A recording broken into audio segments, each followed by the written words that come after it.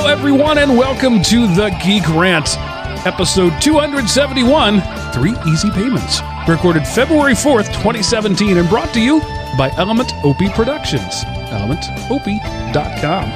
Welcome back, ladies and gentlemen, to the only place on the internet where geeks rant. That's right, it doesn't happen anywhere else, only here. My name is Mark, sometimes known as the Sultan of the Soapbox Cockerel, and joining me this week, as always, are your two stalwart co-hosts, Seth, the Gooey Kid Anderson, and Miles, the Aussie Engineer. I'm sticking with that word. I'm trying to make it work. Wakeham. Hi, gentlemen. Hello, Mark, and welcome, Element OPI faithful. We surprised you and snuck up early this week. Yeah, one word, priceless. That's it. That's all I've got to say. All right. So, yeah, what Seth is referring to is we're recording on Saturday rather than our typical Sunday, because tomorrow I've heard there's some sort of sporting event, some sports ball game of some sort going on, and so we won't be recording tomorrow. And it's apparently the entire United States versus a couple of places in New England, if you believe Not that. Again. Yes, it's really most of the country who wants Brady to lose and a few Falcons fans. That's kind of how that works. Right. No Inflategate this year. So far, not yet. Being here in Atlanta, it is obviously the talk of the town, and fair weather fans coming out of nowhere, people who haven't cared anything about it, and I don't blame them. You know, this doesn't happen often. This is city pride at this point. Go ahead, get on that bandwagon. I'm fine with that. And in fact, we have a new project launching on Monday, and somebody was like, "What moron decided to launch this the day after the Super Bowl?" And I thought, what difference does it make? I mean, maybe I'm just not understanding. Or is the whole city going to be out until 4:00 in the morning celebrating and therefore can't come to work? If the Falcons win, you better believe that's what'll happen. But if they do and they can't come to work, well, they're a bunch of morons. You go to work. You know, it doesn't matter who wins a game. You go to work. Hey, if you get a safe space and a week off of classes for an election that didn't go your way, you ought to at least get one day when it's something you truly care about. Yeah, this is the time when people actually come to work with a hangover, unlike after the elections. Yeah. Did you see the not my groundhog hashtag? That made me laugh this week. We don't accept the groundhog's permission. I didn't vote for that not permission, but decision. I didn't vote for the groundhog. Not my groundhog. But the official groundhog in Punxsutawney, Pennsylvania did see his shadow. Therefore, there will be 6 more weeks of winter, or if you live in the South, there might be a total of 6 days of winter if you string them all together. Wow. No one ever told that guy about climate change, huh? And so that's it. The reason we're recording early is that I've got a big old pot of chili cooking as we speak, because it's always better the second day, and we're going to be hosting a little get together. I don't want to call it a party, but it is a get together of people who enjoy commercials and some who like football. So we hope your weekend goes however you would like it to go. And I'll just leave it at that. Unless you're a Patriots fan, we hope you're disappointed. My prediction right now is that it's going to be a high-scoring game. It's not super high, 30s. I don't think they'll hit 40. And I think that the Patriots win by a little, like by less than 5 points. That's my prediction. Well, high-scoring game's good for the spectators. It is. And both of them have relatively powerful defenses, but just my hunch is that those defenses are going to be overmatched on both sides. So what's going on in the great desert land of Arizona? The golfers are here. It's the annual TPC PGA Tour here in Scottsdale. So everywhere you go, you're completely surrounded by golfers and all the golfing stuff. It's like you can't go within a mile of the area where they're doing the whole tournament without getting blocked up in traffic or, it's just horrible. I go to a gym, which happened to be fairly close to where the center of the action was. And I went there last night, and on the way back, I must have gone past, I would say, 8 major road accidents on the freeway. and I traveled a total distance of 1.7 miles. Oh, so you were in Atlanta. Is that how Atlanta is? Yeah. It's Every day. It just was, it's manic. Everyone's just running into the back of each other because they're all stopping unexpectedly because somebody else ran into the back of somebody else, and the place is just ground to a halt. Every year it happens. If everything follows suit here, I'm not sure if this is true, but every year, typically a week or so after the PGA Tour leaves town, then we have a big Harley-Davidson motorcycle festival, and everyone comes in on bikes, and that becomes even more difficult because now you're looking around you as you drive, wondering if you're going to hit a motorbike. So it's, this place gets overrun. And then by the time March is here, everyone leaves, and we turn into a desert again. Seth, what he's describing sounds a whole lot like an average first Monday in Canton. Pretty much, and this is first Monday weekend. But, it's, a town of 3,500 has swollen to over 100,000 before, when it was the perfect time of year and temperature and just mass stupidity. And it was literally, traffic was backed up over 3 miles in every direction to get into Canton. And, I remember I was I drove the last 2 miles to get to the church I am now, just to come up here. On the wrong way of the road, going over a hill, knowing nobody was leaving.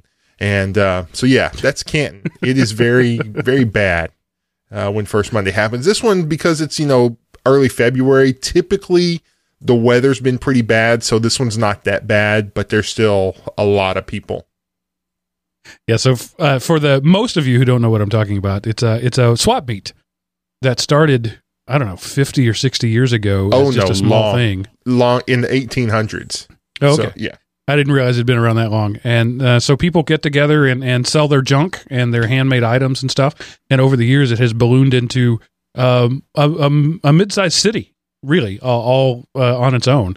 Yes, it is the largest flea market in North America. It dates back to circuit judges and stuff like that who came in once a month, and it's the weekend preceding the first Monday. And it's, in some ways it's better, and in some ways it's worse than it used to be. It's become less mom and pop stuff and more people making a living going to different flea markets around. But lots of people show up. You can't horse trade as much as you could before. Now people that's the price I want to pay, or that's the price I'm going to take, and no negotiation. I'm like, where's the fun in that? So I like flea markets. Do you guys follow a couple of guys out of Dallas called the Game Chasers?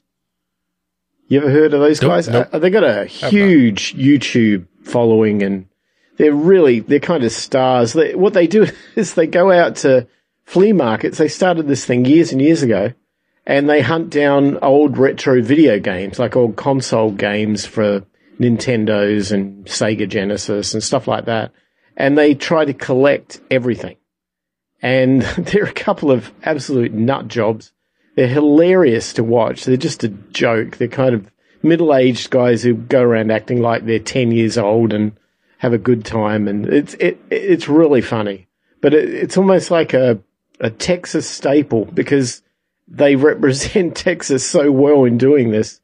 But now they've become so popular that they travel, literally they'll go all over the world and go to flea markets, swap meets in Europe or Canada, all throughout the US. And I believe, I might be wrong, but I believe that they've quit their jobs and this is what they do full time.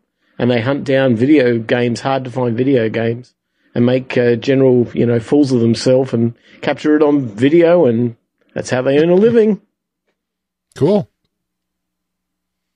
So, Seth, what is your dirty job you've been up to recently? Well, okay, I found, there was an issue, and I've needed to fix it for a while, but I've been too lazy and not caring, where our drain to our house has kind of gotten crushed, and so it drains out into the backyard.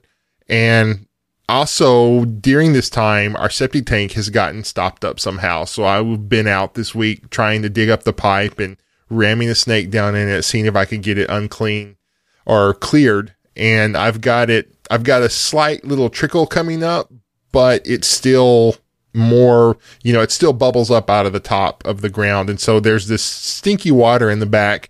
And the reason I let it get so bad is I thought it was just from the drain. And so I got out, and until I can fix the drain, I got some pipes and kind of made a thing to get it away from the house and dry out. But then I realized, oh crap, it's the septic tank that is backed up. So I flushed some Rid-X down the toilet for the first time this millennium at the beginning of, or whenever I did that, Tuesday or Wednesday. And like I say, I got a tiny little trickle, but I still think I'm going to have to bust open the pipe and see if I can find out what's truly stopping it up. As Judy Bloom says, the grass is always greener over the septic tank. You don't think it just needs emptying? Not when there's a lake. It doesn't just need emptying, right? No, because whenever I ram the snake up, it hits like it won't go any further, and I'm still a good 10 yards from the septic tank at that point. So it may or may not need to be pumped out, but there's also a blockage in the line that needs to be cleared.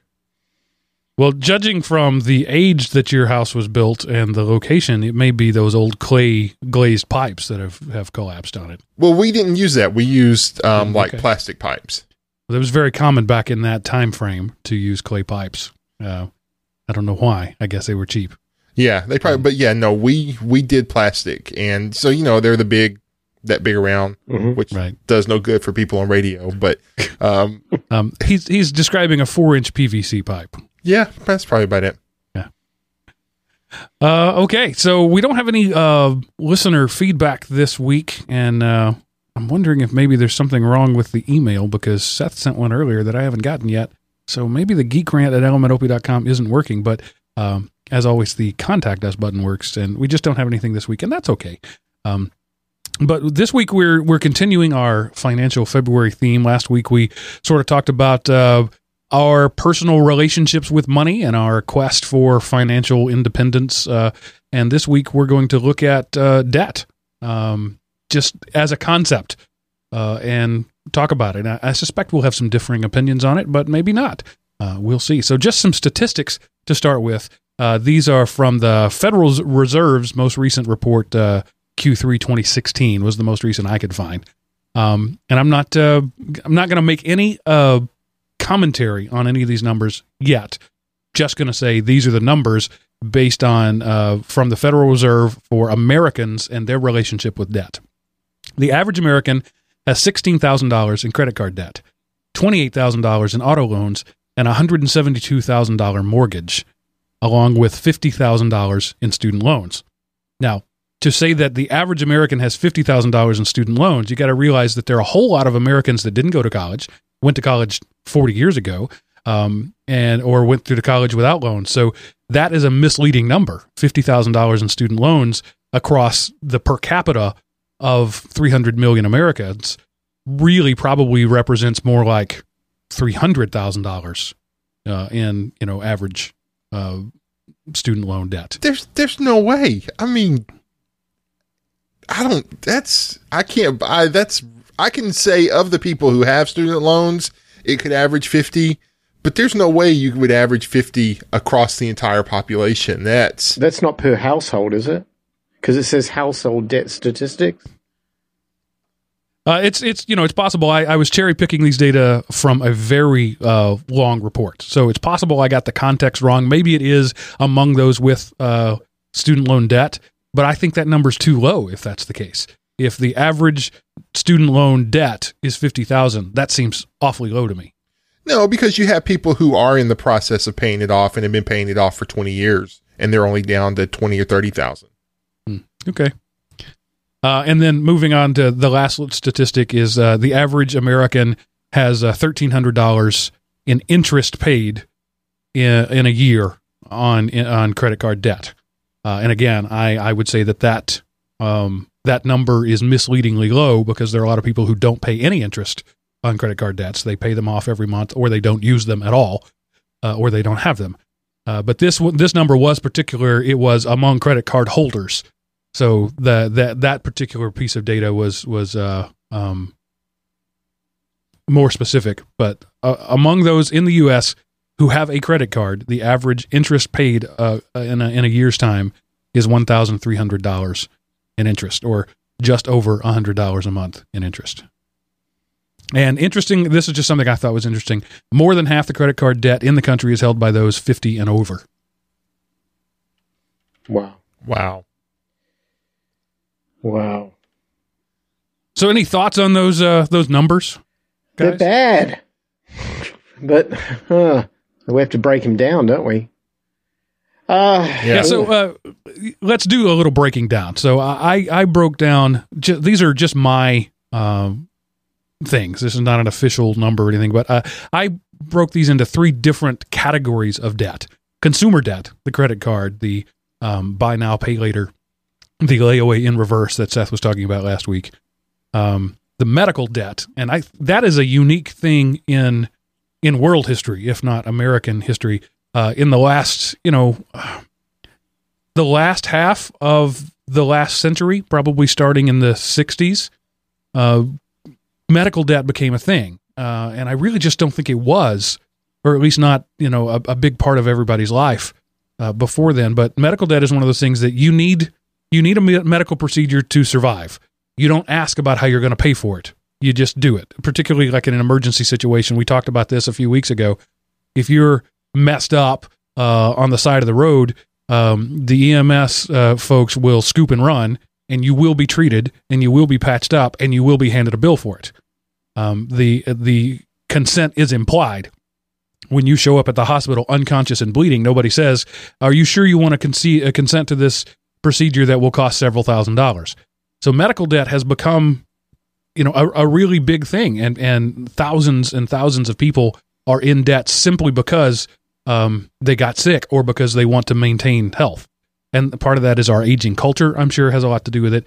But I consider that an entirely different class of debt. And the third one is what I call leveraged investments. That's borrowing money for an asset. The mortgage, I would call a leveraged investment. Borrowing money to play the stock market is a leveraged, stupid investment. But those are the 3 categories that broadly I came up with. What do you guys think of that? Just in looking at those big numbers up front, do you think that we can put all of those into those categories, or was there something I left out? Well, if I'll apply an angle at it from a business owner's perspective, like how a businessman or woman would see debt, because it's a different perspective. The simplest way, and this is purely from a balance sheet accounting perspective, you've got what we would call short-term and long-term liability. So a short-term liability would be, you've got a bill from the plumber you have to pay, or a bill from your gardener, or a bill from the mechanic, or something like that, where you're going to pay it off in like 7 days, or maybe 30 at maximum. But you're going to do that. That's short-term. And then you've got long-term debt, which is going to be things that you're either going to have revolving debt, like a credit card, or it's a mortgage or auto loans or investment in capital equipment, which in the case of a household might be furniture, or it could be fixing the roof on the house. Student loans would be a long-term debt. Timing is important, because clearly short-term you can clear that stuff out quickly. And to count that as debt would really comes down to what your cash flow is like. If you're making good money every month and you can afford to pay those quick bills out, then it's not really debt. It is, but it's not. Well, that's a matter of degree, right? Technically, I go into debt at a restaurant every time I sit down to eat because they render service before I pay them. So that is a debt that lasts an hour. And the gardener, the electric bill, those are the sort of things. I have never really considered those to be debt, because you don't incur the charge unless you have the money to pay for it. Right, but they are if you think in terms of, and again, I'm going to have to think of this from a business angle, which maybe that's the angle I can bring to the table here. If you've got an enterprise, your house, your life, or your business, or whatever it might be, it costs a certain amount of money just to run it. And that would be food, shelter, power, insurance, all those things that, overhead. Yeah. They're predictable expenses. Before you can attempt to pay any form of debt off, you're going to first have to pay those things. And what's left after paying those things is the capital that you would have, the cash flow that you would have to affect debt.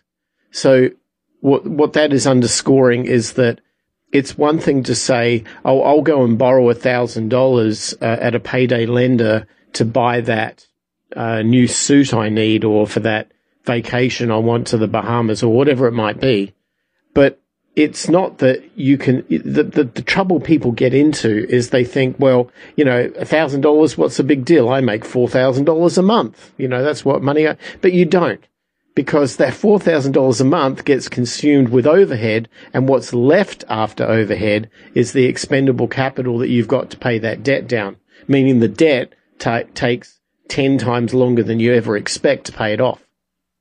Right. And to go back to what we were talking about last week, the concept of a budget, telling your money where to go, is just that thing. You need to understand whether your enterprise, your home or your business or your country is cash flow positive or cash flow negative. And you can't know that if you're not keeping track of it. Exactly.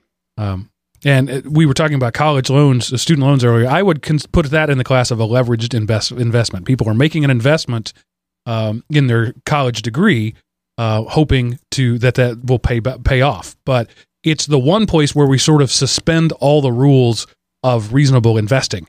So if I we were talking about Seth's Bitcoin miner and the amount of money that he would have to put into the initial purchase, and the amount of overhead, the electricity that he's going to have to pay, and how much is it going to bring back to him over that time. And we had these conversations, some recorded, some not, but basically if it's going to cost him $40 a month to make $20 a month, that's not a reasonable investment. That's not a smart thing to do. But for some reason, we suspend that reason when we say we'll get a $400,000 education for a job that we can expect $50,000 a year from for the next 20 years. And for some reason, we seem to be okay with that, and I don't know why that is. Social pressure. I mean, the pressure is that. Well, that's something that is very noticeable in the United States that maybe wasn't the case 20 years ago outside of the United States. One thing I noticed when I first came here was that everybody had a degree, and I thought, wow, you people are smart. You people are well studied, and I just didn't realize at the time that it was a social norm that you couldn't enter the middle class without one. It was a gate that you couldn't get into. It became very obvious to me when I was working for a Fortune 500 as a consultant many years ago, and I happened to be working on projects in the human resources department, because I was surrounded by a lot of people who were the gatekeepers of interviews. This was a biotech company, so they typically hired very smart people. But if anybody applied there for a job without having, in their particular case, was a master's degree, but most cases a bachelor's was adequate, they wouldn't even get an opportunity to be interviewed for anything. It was just a complete, well, that person doesn't even meet the minimum standard we can have to allow us to even talk to them. Whether or not that person maybe had experience, that was more than needed for the job that they wanted to apply for, it was irrelevant, because without that piece of paper, the gate was shut. And that's not always applied internationally the same way. Maybe, I don't know, maybe it's just the social norm, but if you've got that leverage sitting on top of you, carrying around that weight on your shoulder that you've got to have that piece of paper, then you understand how people take advantage of it and sell you a $500,000 student loan for something that will get you a piece of paper. Yeah, and there's a brand consciousness to educations as well. I can have a Timex or a Rolex. They're both timepieces that do the same job. One is a statement and one is a utility. And so you can go to either, LeTourneau University or Harvard University, and either way you get the same master's or bachelor's or doctorate degree, but one is a statement while the other is a utility. And so what you're talking about there is not only do you have to have the utility, we won't let anybody at the door that doesn't have a watch on their wrist, but then there are people who give preferential treatment. We will give you special attention. We will look at you. We will talk to you if you're wearing a Rolex. But if you're wearing a Timex, even though you check the box, we're not going to talk to you because that is not a brand that we want to associate with. And that brand consciousness has moved into education. So that now you have not only at the higher education, but even at the high school and elementary education level, there once a school gets a name, a brand for quality, regardless of the actual merits of any other school, people will go to Harvard or Yale because it's Harvard or Yale, even though they get the same degree anywhere else. You can go to MIT and get an engineering degree, just like you can go to Kansas State and get an engineering degree. But for some reason, it's assumed that you're a better engineer if you went to MIT. Yeah, I mean, as an employer, I'm not sure I'd sign up for that, because typically if I hire somebody, I don't care what college it is, if I hire somebody straight out of college, I'm going to be training that person for 2 years before they're of any great value to me, because their knowledge has no relevance whatsoever to the workplace. They haven't had any experience in the workplace yet, and consequently, they're not very valuable. So their degree, if they can spend $500,000 for it ain't going to help me as a small business owner. Seth, what are your thoughts? Man, I have a college degree, and I'm glad I got a college degree, but college degrees are overrated. And unfortunately, we've told that to everybody but the seniors in high school. And we keep telling them, you have to go to college, you have to go to college, you have to go to college. But no skills are taught, that are valuable to the workplace. It's like the one place that my having a college degree for really, really helps is if I apply at a high school or college for employment.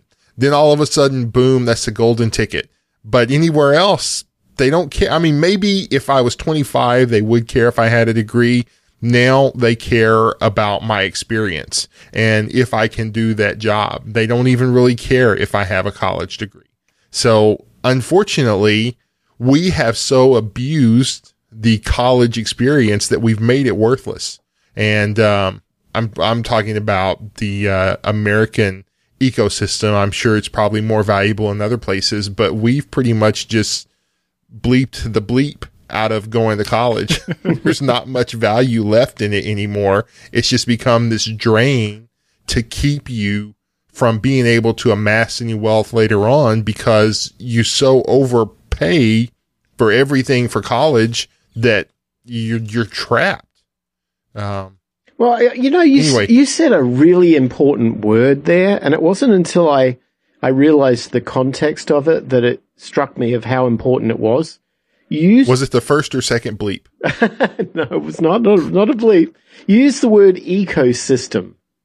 And I'll tell you why I think that's so important. It's actually the latter part of it. It's about system. Everything that we're looking at here in terms of debt is based on a cost to participate in a system, right?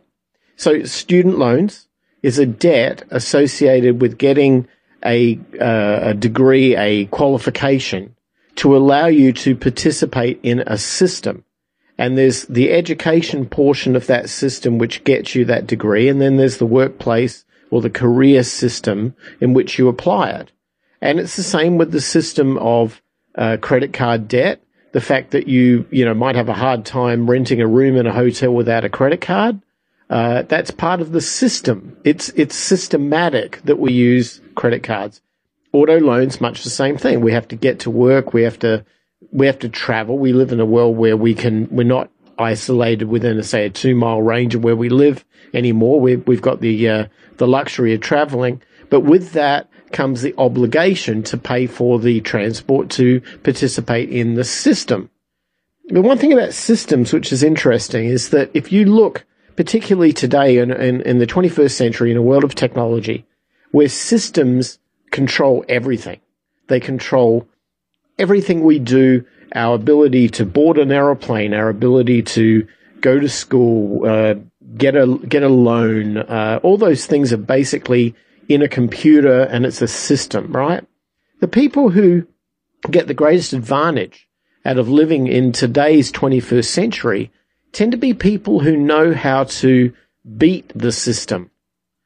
And a perfect example of that would be, and we're talking about money and debt and so on, why is it that organizations, such as Goldman Sachs, and I don't want to single anyone out, but just these sort of organizations, can get money from the Federal Reserve at 0% interest or 0.25% or 0.5% or whatever. Whereas we, consumers, are going to have to go and pay 29% for a credit card.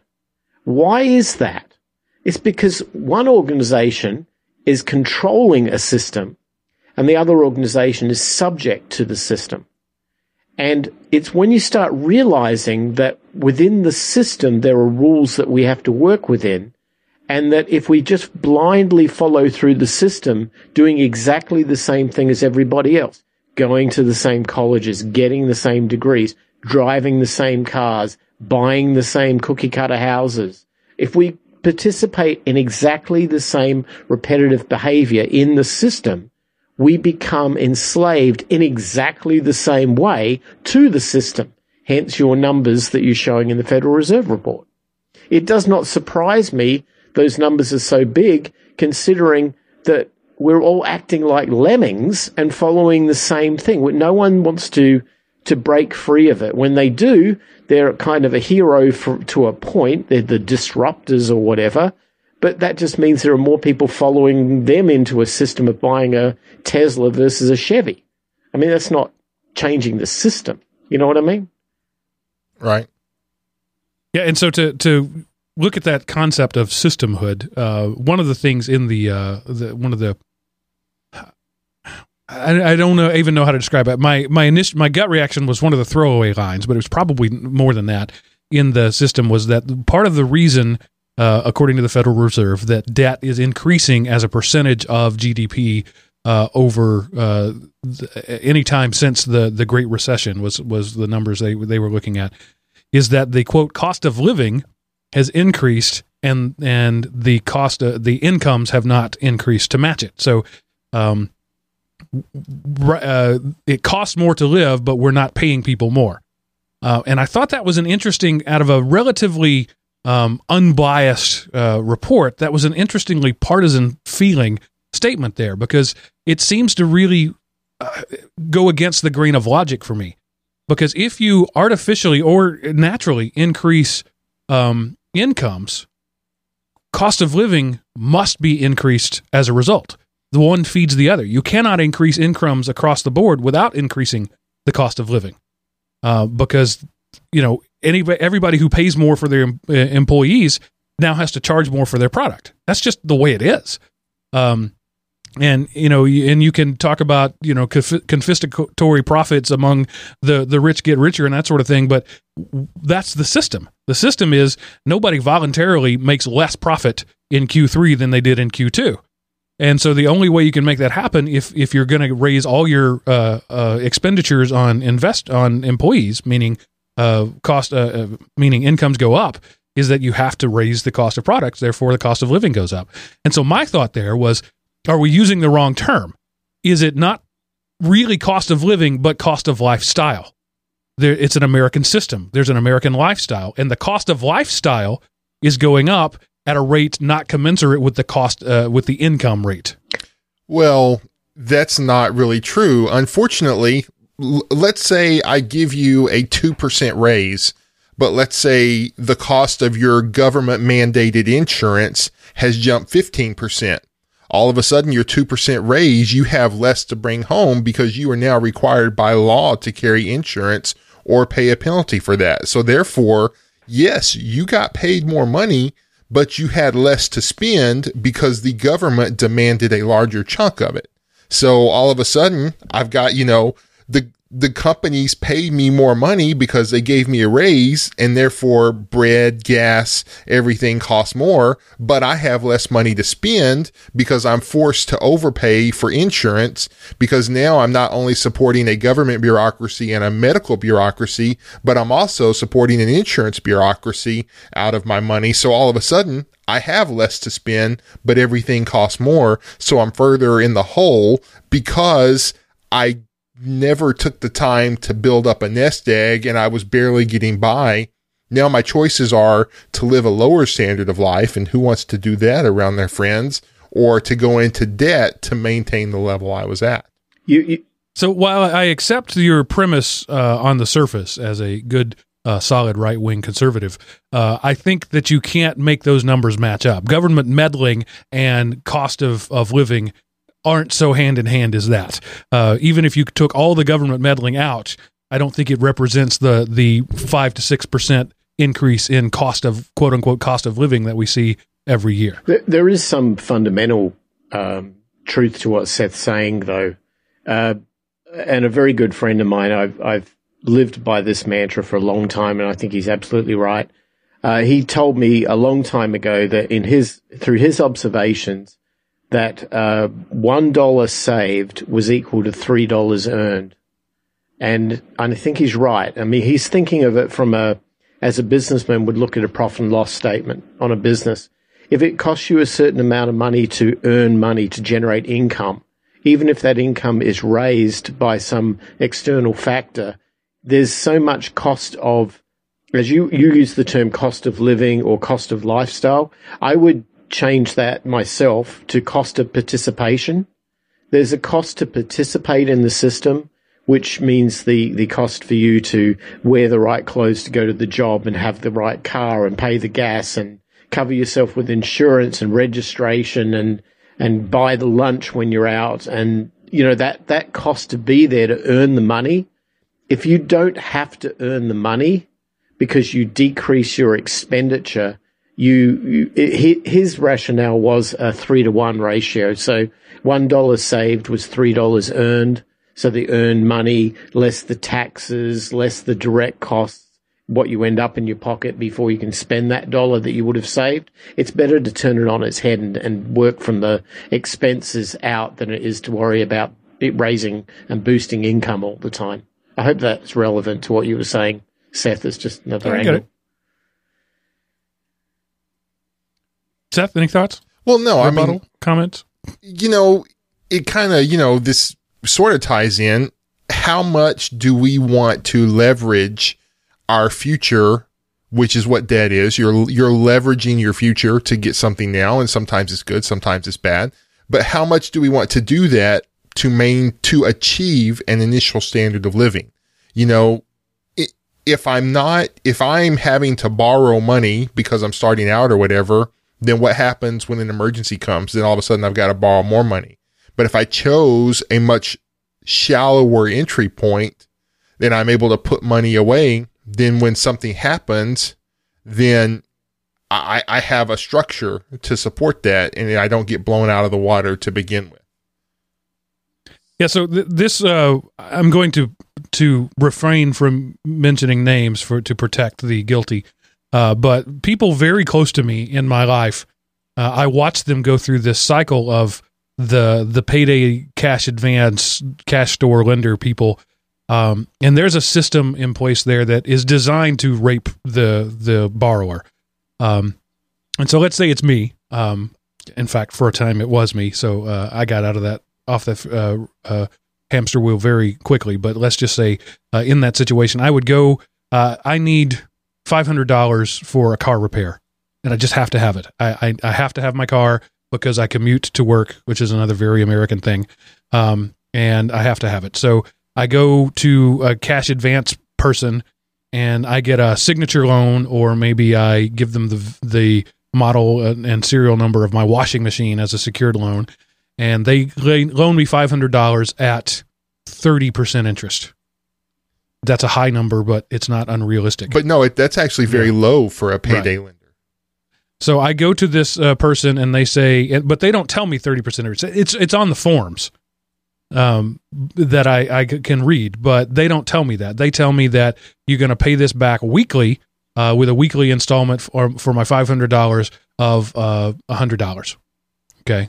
And so a week later, I go in there, and I don't have $100 because my life hasn't changed. I didn't have $500 to spare a week ago. I don't have $100 to spare now. And so I go in there and I say, well, you owe us $100, or you can take a loan out today against your line of credit for $200. And if you take a loan out today, you don't have to make a payment. So now my initial $500 loan resets, and $200 is added onto it. So now I owe them $700. but I don't have to make a payment today. So I go back the next week and I make my payment. I'm good. I found the money. I go back the third week. And so now of my $700, I've paid $100, but I don't have the $100. And so they say, well, you can either make a payment today of $100 or you can borrow another $150. And this is the thing that they do. And if you're on that hamster wheel and you can't get off, you end up signing away increasingly high numbers of debt just to not have to make a payment. And meanwhile, they're taking what they can get from you, knowing that you're never going to pay this loan off. You're either going to be a slave to them for the rest of your life, or they're going to take your stuff from you. And this is the deal that they make going in. They know this is the contract that you're engaging in, but the borrower doesn't know that. Or worse yet, the borrower does know that, but doesn't see any way out of it. And so the next time something goes broke, now they already have a relationship with this person, this entity, this scumbag. So now they're going to go borrow more money. And the payday lenders, they never ask about, your debts, about what you owe. They just simply say, do you have a paycheck? Do you have enough money coming in to make your minimum payment, regardless of what your other things are? And so I've seen people in my own life go to payday lender B to borrow money to pay payday lender A, because that seemed like the right thing to do for them, because you can borrow your way out of debt, right? If you're in debt, you just borrow your way out. And so I've seen people in my life be indebted to 3 or more of these sharks, just trying to float money around just to pay the minimums on all of them, plus the credit cards that some bank was stupid enough to give them. So this is a system that was created to take advantage of people with fewer options and probably people with a lower level of education. I'm not even going to say they're dumb. They're just uneducated. They don't know what they're getting themselves into. And this industry, it kills me that it's legal in the U.S. Not only legal, but it's a booming business. So as we talk about systems, there's the, Goldman Sachs is part of a system, but also Easy Cash Now is part of a system. And they're both essentially the same system, a way to extract maximum value from the people in the middle.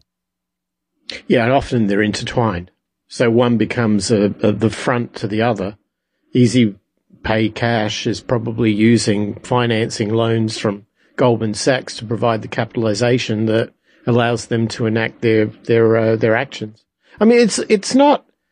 At what point do you see? The thing with this stuff is that we all feel horrible about debt, the downside of it, the entrapment, the obligation, feeling a loss of freedom, all of those things. But we only have ourselves to blame, because most of the time we find ourselves needing that because of decisions that we made well beforehand. And the one thing that is so important is that if you say, yeah, but what if I lose my job? Well, if you have a job and you're generating income and you're not saving for an emergency fund for that predicament, the only person you have to blame is yourself.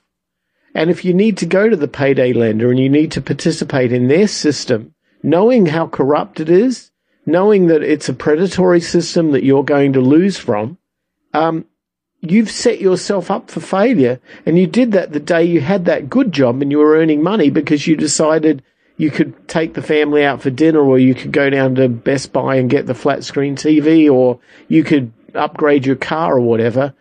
Those decisions matter.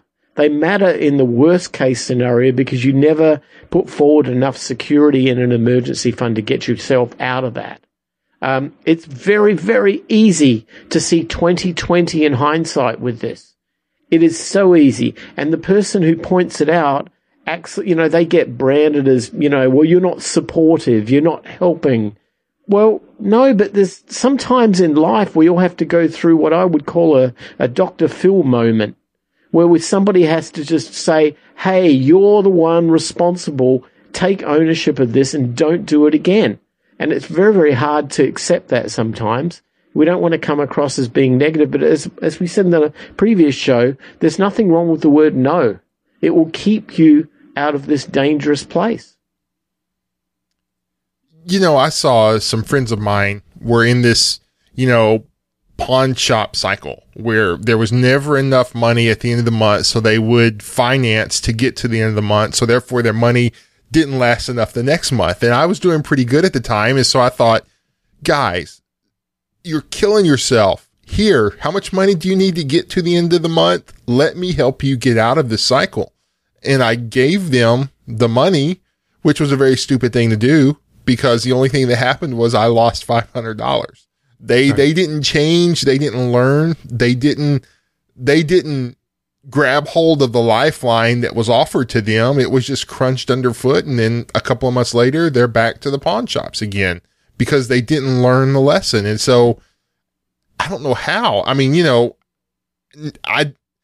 it's hard to get in that situation and it's hard to get out, but man, you got to get out because otherwise your entire life is drained away because of a couple of bad decisions you made. There's some dangers in trying to intervene with what would be the natural course of things, though. I mean, think about it. We live... i.e. a big government bailout, for example? Yeah, exactly. I mean, look, at our atomic level, if we were, let's get rid of all the westernization and all the urbanization, let's go back to being agrarian caveman, right? It's survival of the fittest. And it's unfortunate that we all try to help each other out. But if somebody is going to become a lion's lunch by their actions, and what you do is try to save them from the lion all the time, it's inevitable at some point when you're not looking, they'll become the lion's lunch. It's the way of the world. It's just the way the world works. And we can't look at it and go, oh, that's disgusting and how dare us let the lion, if we intervene in that natural causing process, we don't necessarily create anything that helps anybody. You end up, killing off all the lions, and then everybody who feeds on lions dies off, and the whole natural cycle just, destroyed. And it's all because you felt bad for somebody who was who made went to the pawn shop to sell their TV or something. At some point, they have to intercede in their own habits and practices. They have to get knowledge, they have to get wisdom, and they have to get out of that mess. And you can't help them unless you can help pass them to that person who can teach them that. Maybe, I don't know. Yeah. What'll end up happening is, you'll give them your emergency fund, and then you'll end up buying food. Bingo. Because you spent all of your money to help somebody who wasn't in a position to benefit from your help. Right. Yeah, I want to refocus a little bit and talk about the classes of debt that we were talking about earlier. Miles made the distinction between the short term and the long term. Whereas I consumer versus invested debt. I think a simpler way to look at that is, the term is revolving debt. Debt that cannot be resolved at the end of whatever the cycle is. So in the typical credit card cycle, that's a 30 days. So if you cannot resolve this debt within the term of the cycle, and that debt revolves into another cycle, that is a debt that I think we can all agree with is evil. If not evil, dumb, and if not dumb, dangerous. You're playing with snakes, and maybe most of the time the snake doesn't bite you, but that doesn't mean you're not playing with snakes. So, in a business that might be net 10, that might be net 30, that might be net 90. There is a term by which your contractor who is building your new building expects to be paid, and as long as you have the reserves on hand to settle that debt at the end of the term, then while that is technically debt, I don't really consider it debt for the purposes of this discussion. That is simply a payment term. And I would say that people who, for the purposes of miles, spend everything on a particular Visa in a month, and then when that bill comes due, they pay it, and they have resolved that debt. It no longer revolves. Again, I don't consider that necessarily an evil debt thing. There are people who would disagree with me, and they would say that you're playing with a snake there. But as long as you have the cash on hand to cover anything outstanding, it's technically, it's not really a debt. It's not a revolving debt. And then these things that you can't resolve, and you could look at a mortgage either way. So a mortgage is a very long payment term. And so you could pay that off over 30 years, And, there are people who look at mortgage debt as not really being in the debt category. It's a very long-term, leveraged investment, but you end up paying, a whole lot more. As general math goes, you buy your house 3 times. You buy it once, and then you pay for it 2 more times for interest over the course of a 30-year mortgage. And interestingly enough, the interest rates don't matter that much. Between 3 and 12, the raw numbers end up being about the same. You end up paying for your house roughly 3 times. It may be 2.8 times or 3.2 times, but if it's a $100,000 house over 30 years, you're going to pay $300,000. That's the basic math of it. And so there are people who would say that's not debt, that doesn't count, or that's a leveraged investment. I have come to believe that there is no good way to look at that, because your $100,000 house at the end of 30 years is rarely worth $300,000. So I don't look at it as an investment. It's another lifestyle thing. In order to be in this house, this is the deal I have to make. What do you guys think about that? Miles, how does that fit with your business mind? Well, real estate's an interesting animal because it's part of our lowest level need on the Maslow hierarchy. It's in the shelter department. We all need shelter over our head. It's very noticeable when you live in a climate which might be super cold in the winter or super hot in the summer. You start realizing that the shelter that you have is part of a health situation. It keeps you alive.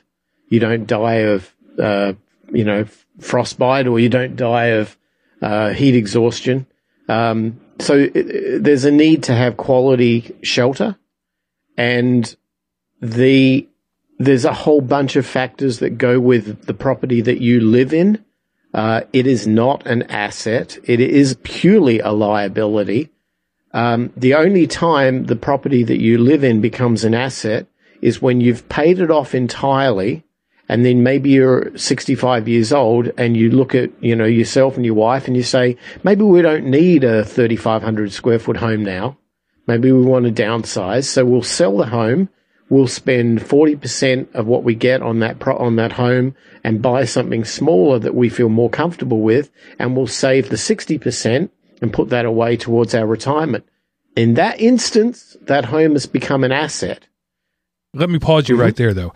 That math only works if you didn't spend 30 years paying it out. Right. Because the odds are you're never going to get back that full investment. That math only works if you aggressively paid off your mortgage. Correct. Yes. I should, you're absolutely right. I should state that the mortgage paper you buy, the mortgage document that pays for the title of the property that is written in your name, that mortgage is important to recognize as being something that suits your ability to pay it, and that it's competitive.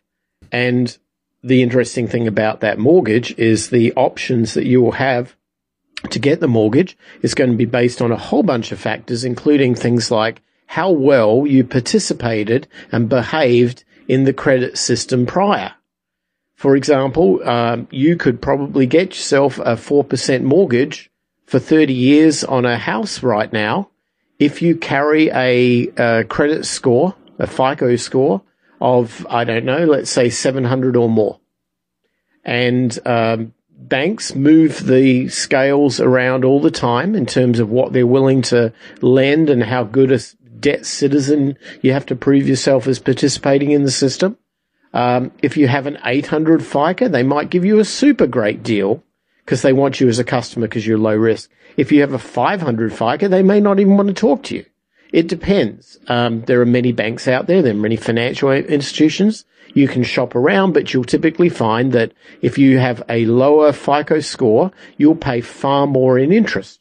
And that interest payment that is not paying off the principal on that house, the more interest you're paying, the more likely you're going to hit that 3 to 4 to 5 times the value of the property over the 30 years. So your participation in the smallest amount of debt, credit cards, auto loans, and so on, if you don't behave yourself, you won't be able to participate in the things that are most important, which would be mortgages and so on. Now, that's looking at it from consumer mortgage, the house you live in, your primary residence. But property also can be used as an investment to generate income. That's probably outside of the scope of what we can talk about today. But I would say that if we're talking about debt as it pertains to an income-generating property, we need to look at that in a very, very different... It's not really debt. It's a cost of goods sold or a direct cost associated with the generation of revenue. And you have to look at that based on a simple return on investment type math. I mean, it's very basic stuff. Yeah, but it still falls into, and I want to be careful about this. If you buy a house with a mortgage and you put a renter in it, and the rent plus minus your mortgage payment minus your taxes is generating positive income, you can put that on your balance sheet as an asset. But the house itself still goes in that liability column. The mortgage to the house does, yes. Right. And so you always have to, people lose sight of that. And I want to make sure that we keep that, the mortgage death pledge, by the way. That's what mortgage means.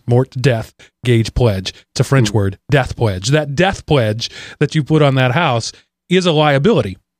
The property, the real, what's the word? Improved real property is a liability, is an asset. And you have to make sure that asset, over whatever term you look at, whether it's a 2-year term or a 20-year term or a 200-year term, you've got to make sure that the asset always outweighs the liability, or you're not as cash flow positive as you think you are. Right. There is a very popular technique going around, particularly in, hate to use the term, but in the millennial generation, I'll say it, called house hacking. And I'm not sure if you've come across this, but the idea being that if you're buying your first home, and whether it's you or you and your spouse or girlfriend, wife, whoever, and you're living in that home, if you're willing to give up some freedom by allowing you to rent out part of that home to other people, or rather than buying a home, you buy, say, a fourplex, and you live in one of the fourplexes, but you rent out the other 3, then what you can effectively do is you can break that system by generating enough revenue from renting all the other units out that will not only pay for your unit and effectively allow you to live debt-free while you're enjoying the appreciation of the asset that you hold title to, the building, but sometimes you can come out way ahead of time on that. And that's one of those things that maybe when you're married with kids, it's not practical, but maybe when you're not, it is. So imagine you leave college and you buy a fourplex, live in one, rent out 3, positive cash flow. You're paying your own costs. Property value keeps going up. Maybe 5 years later, you meet the love of your life or whatever, and you decide you're going to go get married. What do? You sell the property, or you keep it as an income generating vehicle, but you take the additional revenue generated from the appreciation on the property and you use that as the down payment to your actual primary residence. That technique could take maybe 10, 15 years off a mortgage cycle. Right.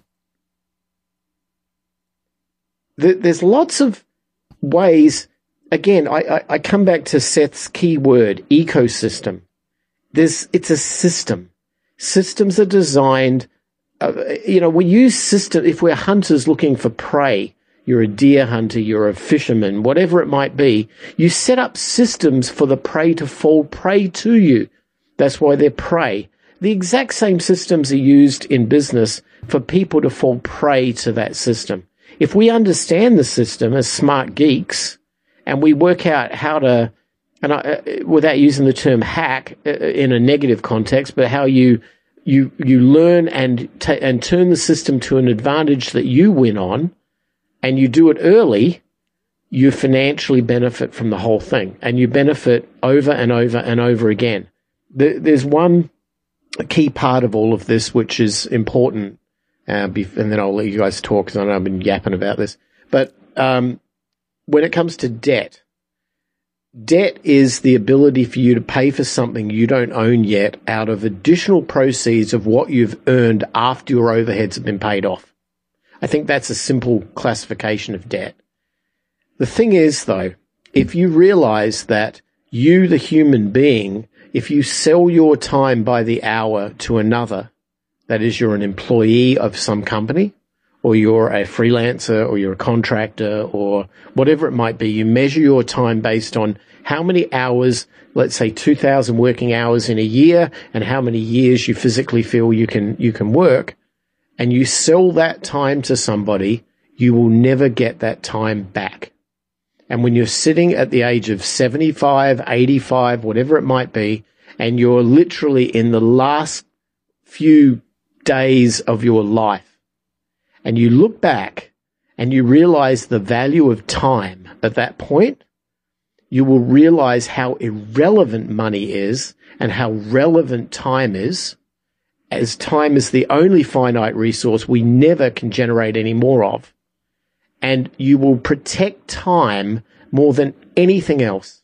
And that is, to me, that is the key takeaway from all of this, is that anything you do to make a decision for something that you'll go into debt for, you are not only incurring an obligation to some other party that you have to pay at some point in time, but you are doing yourself such a disservice because you're taking away those hours like you don't care.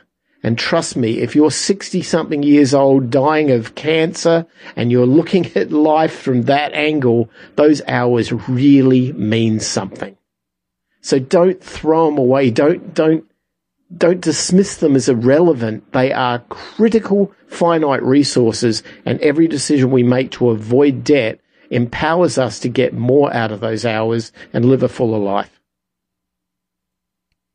I wanted to hit on that system thing. I probably should have let that last statement hang in the air a little longer, but I didn't. You said, what I heard you say essentially, and I'm paraphrasing, is that you can choose to step out of a system if you understand the system well enough. I would counter that and say you can't step out of a system, but you can choose the system in which you operate. Whatever you do, you're always going to be in somebody's system, even if it's a system of your own creating. But we are not islands. We are not individuals. We all live, in the U.S., we live under that governmental system. In England, they live under that governmental system, and both of those countries are bound by an economic and political system. So you can never not be in a system, but you can choose not to hang out in the lower echelons of the system. You can elevate yourself, you can make that quantum leap from one energy state to another. It takes a lot of energy to do it, but you can do it. And that's a thing that I think when we try to be encouraging and optimistic to people, we tell them you can get yourself out of this rat race. We need to also make sure that they understand that you're not getting out of the system. You're simply choosing to operate within a different system. And, and I just came up with that analogy, but the quantum leap, the moving from one energetic orbit to another is really, that's how it is. It takes a lot of energy to move from one state to another. It's not easy. It doesn't just happen automatically. And the lower state is always pulling you back. If you don't maintain that energy, you're always looking to fall back down to that lower quantum state. And to release that energy. And there are people who will feed on that energy from you. So it's incumbent upon you, as Miles is talking about, to guard your time. You have to choose where your energy goes, and you have to make sure that you're putting it in the right place and maintaining it in the right place so that you can move up from one quantum level to another. I just really went both geek and finance there. Seth, what are your thoughts on that? Don't really disagree with anything you're saying, but, the thing is, I heard it put this way: you can work for your money, or you can make your money work for you. The way you work for your money is you overextend yourself because, you pig out too much and you want the latest techs and you want the brand new iPhone 7 Plus rather than getting the iPhone 5 that can do everything and more than you need. You want the brand new car because, you can't get the heated leather seats on the one that's 2 years old. So in that case, you're always working for your money to pay off the checks that you wrote when there wasn't enough money in the bank, or you can take the time and, eat ramen noodles and shop at Goodwill until you've got your money working for you. I mean, it's great when you have money invested that earns you money that you don't have to work for anymore. Now that money is out there working for you, and if you work enough and you sacrifice enough, then you get your money working for you, and then you're working for you, and you've got twice the amount of success rather than you're working for money and your creditors are taking your money. So it's how do you want to live? Do you want to live ahead or do you want to live behind? Most people choose to live behind. But if we would stop and wait 6 months, just take a 6-month break from the buying everything you don't need, get everything paid off and get ahead. I noticed whenever I got my credit score up, all of a sudden I could negotiate and say, I don't want to pay that price. I want to pay a lower price. I don't want that interest rate. I want a lower interest rate. I'm not going to finance my car for 7 years. You're a moron. But because I took the time and built my credit score up, and I was so far in debt that I realized I can't afford to do anything but eat and drive back and forth to work. And so I had nothing because I went to paying off everything. And all of a sudden, I looked up and wow, almost all my debts are gone now. And all of a sudden, I'm able to get 0% when I buy a car, which was a big deal for me. When I'm able to negotiate and say, I don't want to pay that price. How about, and they go, oh, wow, you could buy your car on your credit card. That's, I think we can lower the rate and compete with that. So take the time and make your money work for you. Start small. If you save pennies, eventually those pennies turn into dollars, and then those dollars turn into more dollars. And then all of a sudden you have money coming in that you don't have to work for. And that's when you can begin to enjoy your life. And there's sort of opposing forces there. You can pause your lifestyle, or you can increase your work, or you can do both. Right. So if you're working for what you've got, or and nothing more, then a simple way to do that is to work more. Come home from your 40-hour-a-week office job and spend another 20 hours a week delivering pizzas. That's a thing that you can do. It's going to suck, but you can do it. Or, live on half of the money that you bring in. It's going to suck, but you can do it. Or somewhere in between, live on 70% of the money that you bring in and work your job. But there's no way to do this that doesn't suck. And if you're not willing to put out the effort, you're always going to be on that lowest energy state, which, by the way, sucks. But you've just gotten so used to it, you don't notice it anymore. Yep. You said before, Mark, about the breaking free of the system and the costs associated with doing that. That's something I've always been really fascinated with. I just love hearing from people who are doing atypical things and breaking out of systems and not being a regular participant, but maybe they're building their own house rather than paying somebody to build it for them. Or they're, they bought an allotment of land somewhere in the middle of Idaho and they're building out there because they don't want to live in a city. That's just their choice. Or they choose to homeschool their kids, or there's all these different ways of doing it. I mean, I know guys who live in Acapulco, Mexico, who are part of the anarcho-capitalist community who are loving life down there, doing some amazing things because they chose to break free of a political system for the most part and create their own sort of free state unto themselves.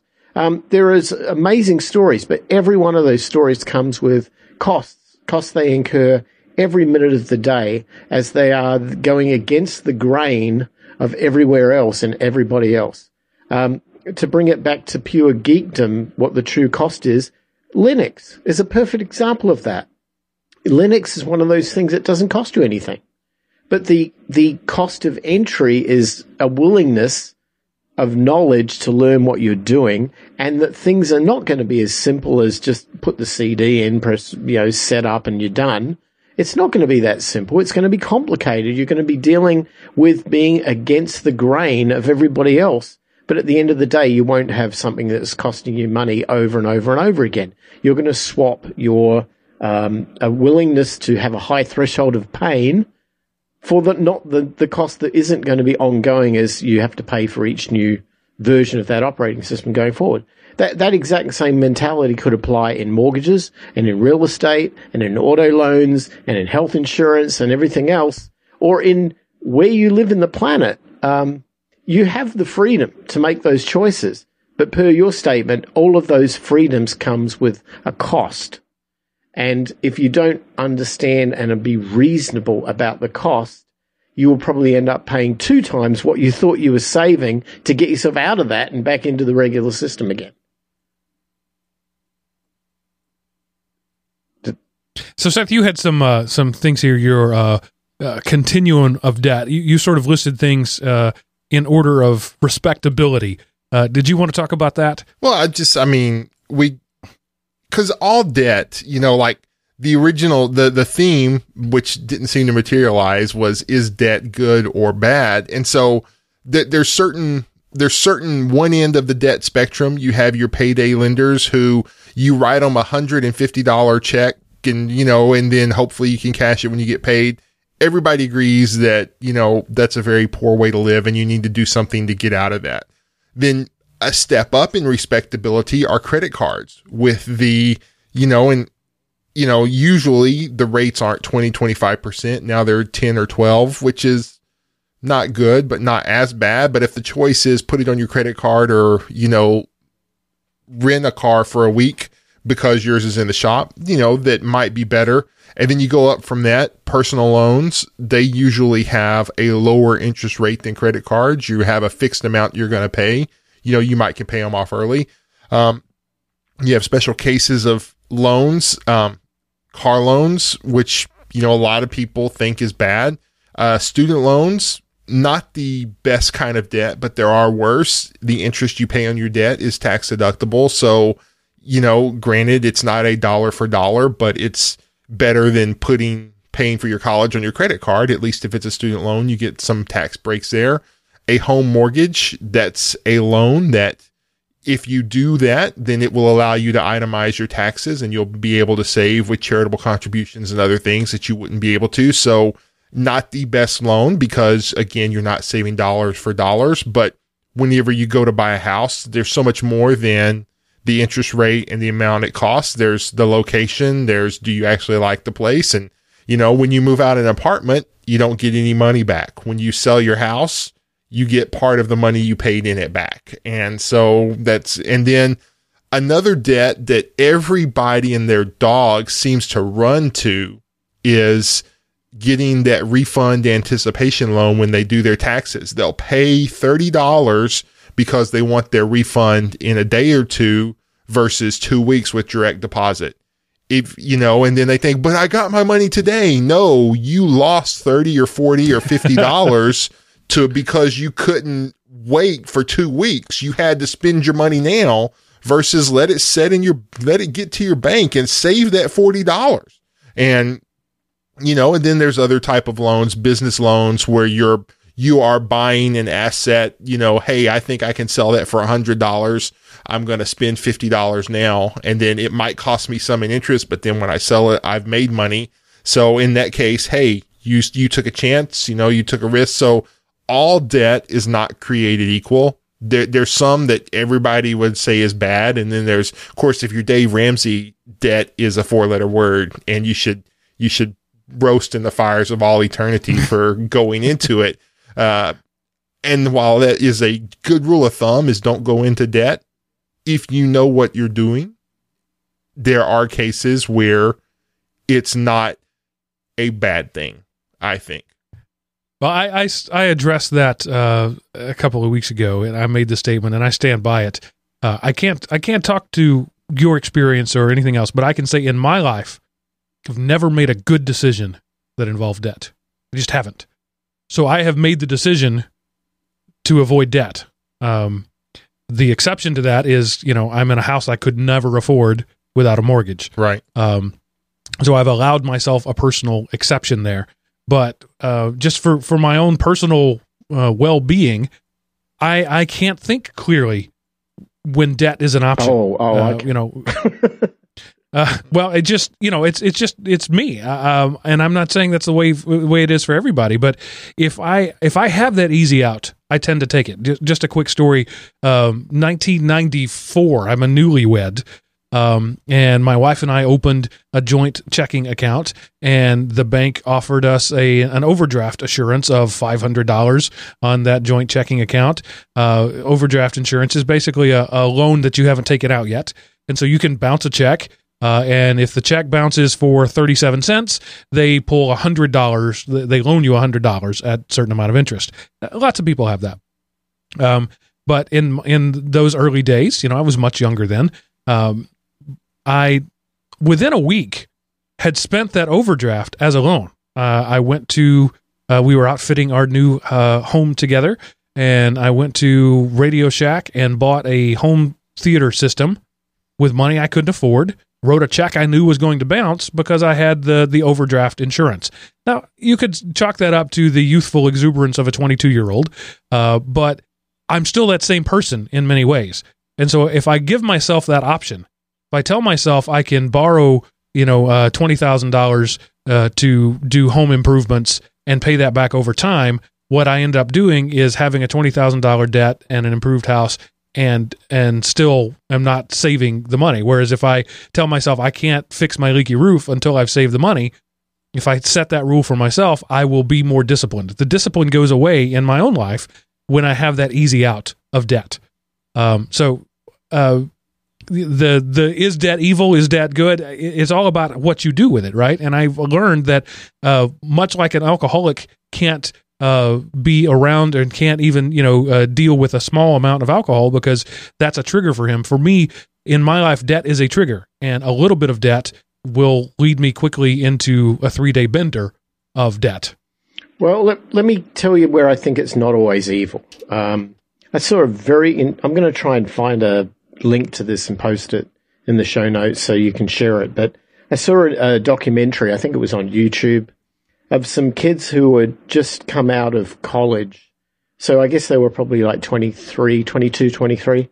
And they decided to go to, I believe it was Guatemala, and live with a group of just indigenous people who lived in the jungles to experience what life was like in their world. And it was the most amazing story. They were there, I believe, for 90 days, and they had to live on $1 a day because that's all of the village there that's what they lived on. And that $1 a day, the challenge was, could they do it for 90 days? It was so interesting to see how they adjusted themselves and their thinking to accommodate that. You'd think it'd be impossible to do it, but this is what the local villagers do. They live on $1 a day. So what they have to do is they have to grow their own food out of, they grow their own crops. They hope that there isn't some major rains and mudslides that wipes their crops out, or they don't eat. They can't afford education. They have all of these issues that don't ever let them get ahead. So when we think about, I don't know if I can pay this month's bills or whatever, think about them. They're living on $1 a day, and they're worried about whether the rain's going to come and wipe away their ability to eat for them and their family. Well, the interesting thing that happened as I was studying this sort of day-to-day lifestyle that they were going through was that these students realized that they could protect the village if they were able to purchase some form of like food storage. A refrigerator, a cooler, something like that, where they could take the crops when they were being harvested and store them. So in the case where they had a problem with the weather, they weren't going to lose their crops all the time. But that meant that they had to come up with something like, I don't know, $100 to buy the appropriate level of storage stuff where, in a village that doesn't have any power. They needed solar and they need all that sort of thing. And all of that costs money. Well, when you're making $1 a day, you can't get $100. But you can see the problem here. If you're losing your crops on an average of once every, say, 60 days, then you can't afford not to have the cooler. How do you get the cooler? Well, you've got to go into debt. And that's what the village did. The village got smart. They pulled together as a community, as a collective, and realized they had common need. And if they all could contribute 20 cents of every day's income that they were making to a common pool, they could collectively buy this storage and they could eat without interruption. And that's what they did. And as a result, the village grew. And as the village grew, they started to be able to not focus all of their time on having to harvest and reharvest all the time. They could spend their time sending their kids to a school and getting them educated. And the education came back because the kids became doctors and nurses and accountants and lawyers and brought that money back to the village and pulled the village out of poverty. Debt is good if it's used right. But if debt becomes the be-all and end-all of everything, it is the most evil double-edged sword you'll ever have because it will slice you apart. But when needed, it's a very, very valuable tool. But you've got to learn to live without it in order to appreciate it, and you have to constantly remember that life does not have to be surrounded with it. And that's my message. I don't think it's always evil. It has a role. But you have to use it very carefully. Yeah, but I mean, come on, Miles. We're talking about America here. Who is going to help their neighbor do anything like that? I mean, if you live in the suburb, try to get two neighbors to agree that one of them maxes out like their broadband with the biggest thing and then just runs a cable over to the other house and they split it. Nobody's going to do that because that would involve cooperation. And I want my own. I think you've answered your own point there. That's the whole thing. There's so much waste because we live in these individual silos and we don't work collectively with others to share our abundance or to get from others' abundance the things we need to equalize. What we do is we choose not to do that. So what we do is we go to a bank and we let them become the counterparty and everything. And now the bank owns us. And we're back into the world of debt again. Well, so you use that term figuratively. The bank owns us. You don't have to go too far back in future where that was a reality. Indentured servitude, debtor's prison, where if you didn't pay your debts, you were owned to pay off that debt.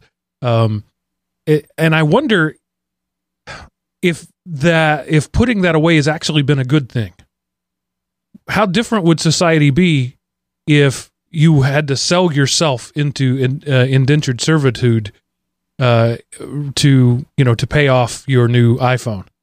Wouldn't we decide that we needed less if the cost of it were higher? The fact that debt is sort of accepted and even celebrated, I wonder. I'm asking. I don't know. I just wonder if society is damaging itself by not recognizing the power of indebtedness like we have at other times in our history.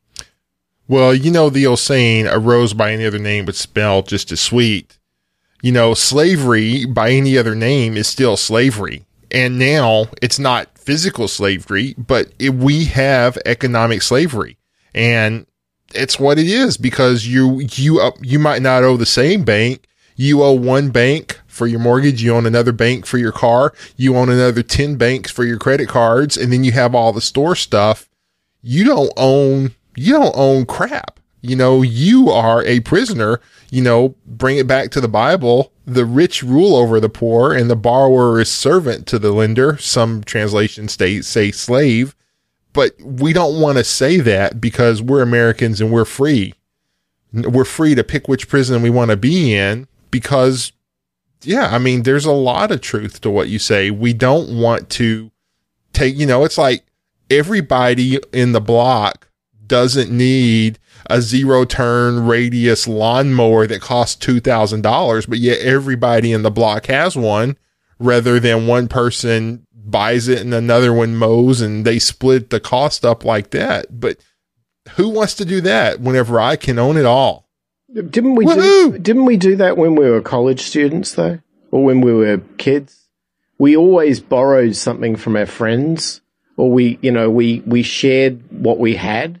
I remember when the first VCR players came out in when I was a kid. They were so expensive. And you had to pay this enormous amount of money to get video rentals. They were charging like a membership fee and then some ridiculous amount of money to rent a movie. And so what we did, all my friends, is we all got together and said, well, yeah, we all want to watch that movie. So why don't we all chip in a bit of money and then we'll rent it and we'll do a big social night and we'll all go to somebody's house and we'll watch this movie and we'll make, have a barbecue and get some popcorn and have a beer or whatever.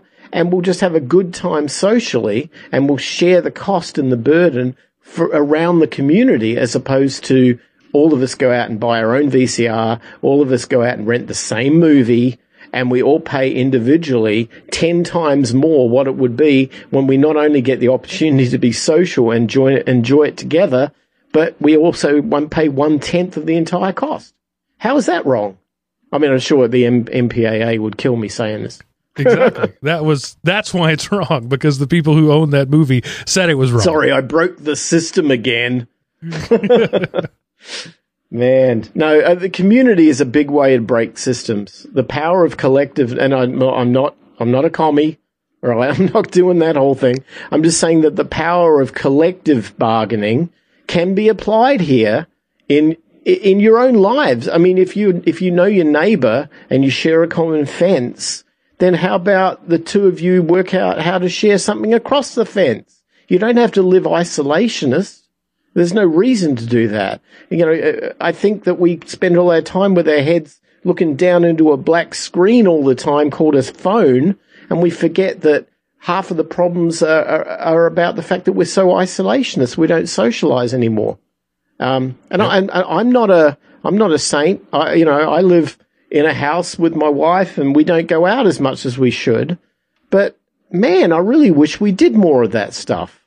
It would be, not only would we have a far more richer life, but we'd have far less debt. Yeah.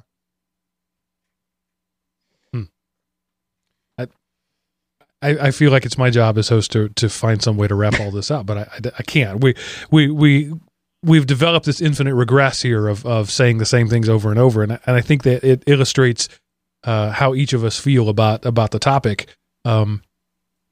Generally speaking, I think I can speak for everybody when I say that debt, the concept of owning something before you pay for it is a dangerous and desirable concept. It's something that we all want. And it's something that, because we all want, we need to be careful about it. It's not necessarily wrong. It's not necessarily bad, but it has, no different than a sharp knife. You can carve the Thanksgiving turkey with it, or you can carve your thumb off with it.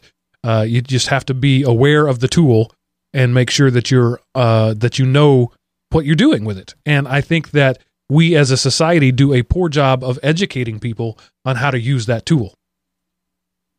Seth, I don't know about you, and Miles, it'd be interesting to hear from you from another country. I didn't take any finance classes of any kind in high school. I didn't learn how to balance a checkbook. I didn't learn how to do a budget, any of that in high school. So I went out into the world completely unprepared to face the economic situation of the world. What was your situation, Seth? I took a personal finance class in high school because I had a crush on the teacher. So, okay.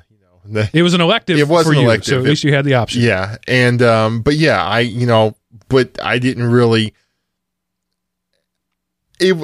finances should be taught at home. And unfortunately they are. It's just what's taught is wrong, because parents don't know and they're afraid to talk to their kids. And so the kids pick up the worst things the parents do wrong rather than learning about them. So yeah, it wasn't a big deal. And the personal, like the balancing a checkbook thing, that was only one part of the finance course. So it wasn't even all that in depth. Miles, what about you? I had to learn accounting from a proper, I think it was called small business accounting.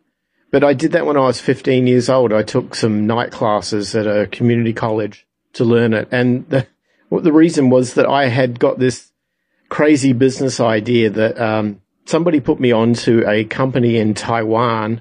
This is going back into about late 70s, I'd say, something like that, who were printing books. They were technical books. and I could buy these books for pennies on the dollar.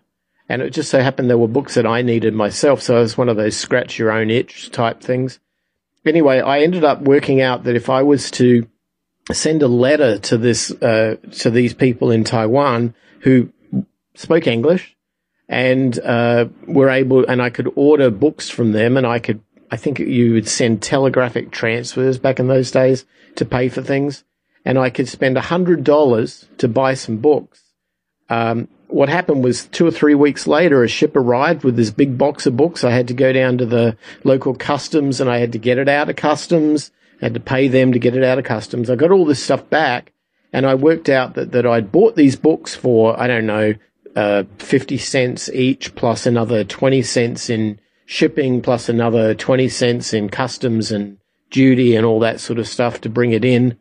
And then I put an ad in the local classifieds to sell these things, and I was selling them for like $10 each. And I was still half the price, or way less than half the price, of the local bookstores that had the exact same books. And when I worked that out, and I realized, oh my God, look at the arbitrage here. I could be, I'm paying $1 for something I'm going to make 10 on, and I could sell 1,000 of these. Hey, this kid's making money. Well, when I started doing that, I started to have to pay taxes, didn't I? So all of a sudden I had to account for everything. And that's when I realized I didn't know what I was doing with all of this. I didn't know what a ledger was. I didn't know what double entry accounting was. I better learn. So I booked myself into a community college class on small business accounting. And I bet the teacher thought that was weird. This 15-year-old kid turned up to this class and most of the people in there are probably in their 40s or 50s. But I sat there and just quietly learned and worked out how it was. And I ended up doing my own tax return. Eventually, it got so bad I had to get an accountant. And he taught me so many things that I didn't know. But at the same time was very appreciative of the fact that I would give him everything he needed in an orderly fashion, that he could do it. And it didn't cost me as much to do taxes.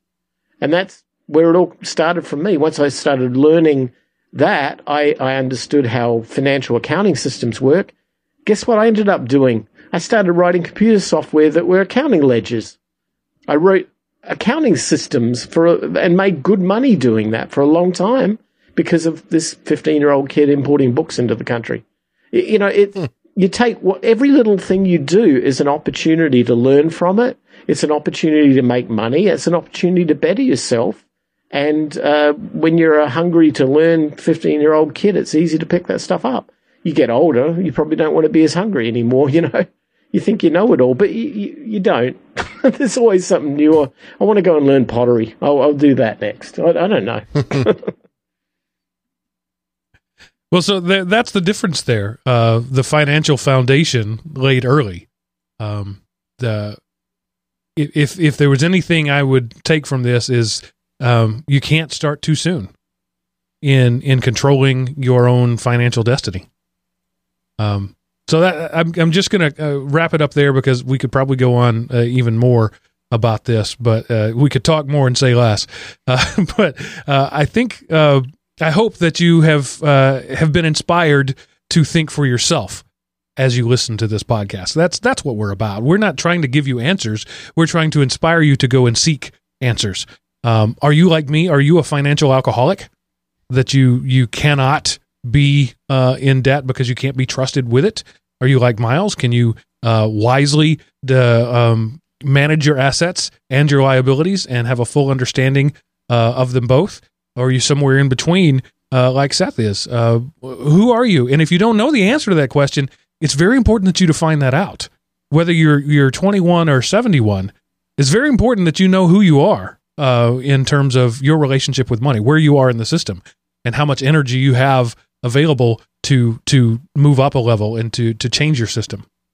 So let us know what you think. Go to elementop.com, click the Contact Us button at the top of the page, and tell us what you think. I'm curious to know. You could also dial 559-IMOP and listen, leave us a voicemail there. That would be great. Or if you just, if you're a famous rich person who wants to tell us how you've done it and you want to come on the show, be our guest. We'll invite you on. But I'm just going to say one more thing. You get 30 seconds and no more, Miles. talking to you, Miles. Any last thoughts on this topic, Miles? I did have a thought, but it's gone. It's gone. It'll have to come out next week. So no, I'll leave it. I'll leave it there. All right, Seth. Any final thoughts? Okay. Think of debt like you would a nuclear reactor to provide energy. It can be very good, but if you don't handle it right, it will blow up and you will be uninhabitable for generations to come. Okay. There we go.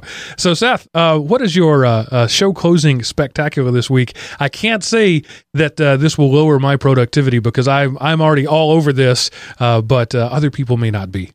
Yeah, this is a podcast I recently started listening to. It's The Way I Heard It. If you know Paul Harvey's The Rest of the Story, this is basically Mike Rowe doing the rest of the story, but it's The Way I Heard It, and it's really, it's the kind of stuff I like.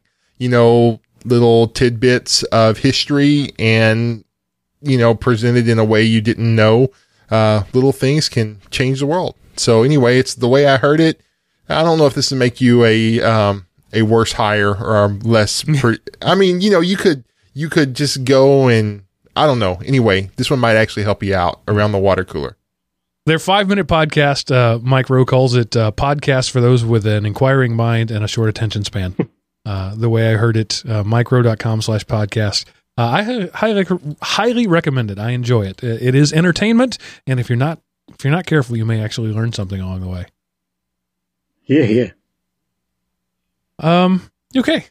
That's it. We're just going to wrap it up right there. I'm sure you had a This Week in History, Seth, but I'm not seeing it there. Did I miss that? Oh, there it is. Oh, okay. Tell us. Okay. Because I have such a great love for this thing, I have to go ahead and extend the show even farther to tell us about This Week in History. Okay. February the 2nd, 1977, the TRS-80 is born. The prototype of the TRS-80 computer is shown to Charles Tandy, the CEO of Tandy Corporation, owner of the Radio Shack chain of stores. He agrees to begin production based on this demonstration, and the computer goes on sales in August. TRS stood for Tandy Radio Shack, and not short for trash that it later became known as. The relatively inexpensive TRS-80 helped to spur the acceptance of the personal computer in the home. And yes, people, that is 2 Radio Shack references in a row. You owe so much of the early days of electronics and computing to Radio Shack. It's not even funny. Yeah, so the original TRS-80, the 80 was 80 lines of resolution. It had an integrated screen. So it was a console, like so many computers were back then. The screen was built in and the keyboard was together. And then the TRS-80 Model 2 came out, where you had to supply your own monitor, i.e. television. And then the TRS-80 Model 3 came out, and it was in color, people. Color. Game-changing. Can I interject a couple of corrections there? The TRS-80, the 80 stands for the Z80 processor that it runs. I know. Yeah. I knew that was wrong, but it was so good. It had a 64-column screen, not an 80. The Model 1 was their small little, set-top thing with a separate monitor.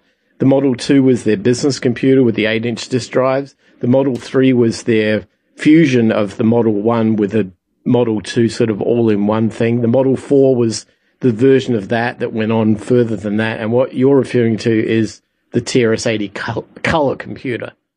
Well, see, I had a TRS-82 and a 3. You might have had. You probably had the level 2, Model 1 level 2, right? Yeah. Well, it was called the TRS-80 Model 2 because that was the name of it, and it was a gray box that attached to a TV. And then I had the TRS-80 Model 3, which was a beige box, and it was in color. So maybe slightly different nomenclatures for different devices there. But in my world, the TRS-80, the original one, was the one that they had in 7th grade computer math, which is what they called it back then. And it was the console unit with the 2 floppy disks. And it was labeled simply TRS-80. And the one that I later had at home was labeled TRS-80 Model 2 and then TRS-80 Model 3. So that's why I say I have a great love for those, because I have experience with all 3 of those different things. And I remember the first time I got to see, at home we had the tape drive. It wasn't a floppy drive. And the first time I got to school and had 2 5 1/4-inch floppies. That was so unbelievable. You could copy without changing discs. That was revolutionary. Yeah, I've got, I think, somewhere in my collection, one of every single one of those, from the Model 1 through to the Model 16, which is showing my geek cred right there, people. So Wow. Yeah, so it's interesting that you, I mean, obviously, you know more about this than I, as I was just a consumer. So it was my first computer. There. So it's must have been some difference there between the labeling, the market speak, and the actual models themselves. Yeah, I should wheel them out and put them behind us here. Every model we could go for a history lesson in TRS-80. I've got them all. It's ridiculous. But yeah, I did remember after I said it that it wasn't 80 lines of text, but it was so good, I just went with it, and you corrected me. I figured some email would correct me later, but you saved him the time. Yep, sorry. No, it's good. It's good to have pedants on board. It saves somebody else the trouble of yelling at me. Okay, that's it. I'm calling it. I enjoyed this show. Let me know if you did, listener. If you want us to do more of these sort of things, we need to know. If you don't want us to do any more of these, we need to know. Just let us know what you think. elementop.com. Click the Contact Us button. Thanks for hanging out with us for another, hour and a half, as always. We can't seem to do a short show anymore. We appreciate your listening, and if you like the show, tell others about it. If you don't like the show, keep it to yourself. We'll see you next week, because that's it for this episode of The Geek Rant.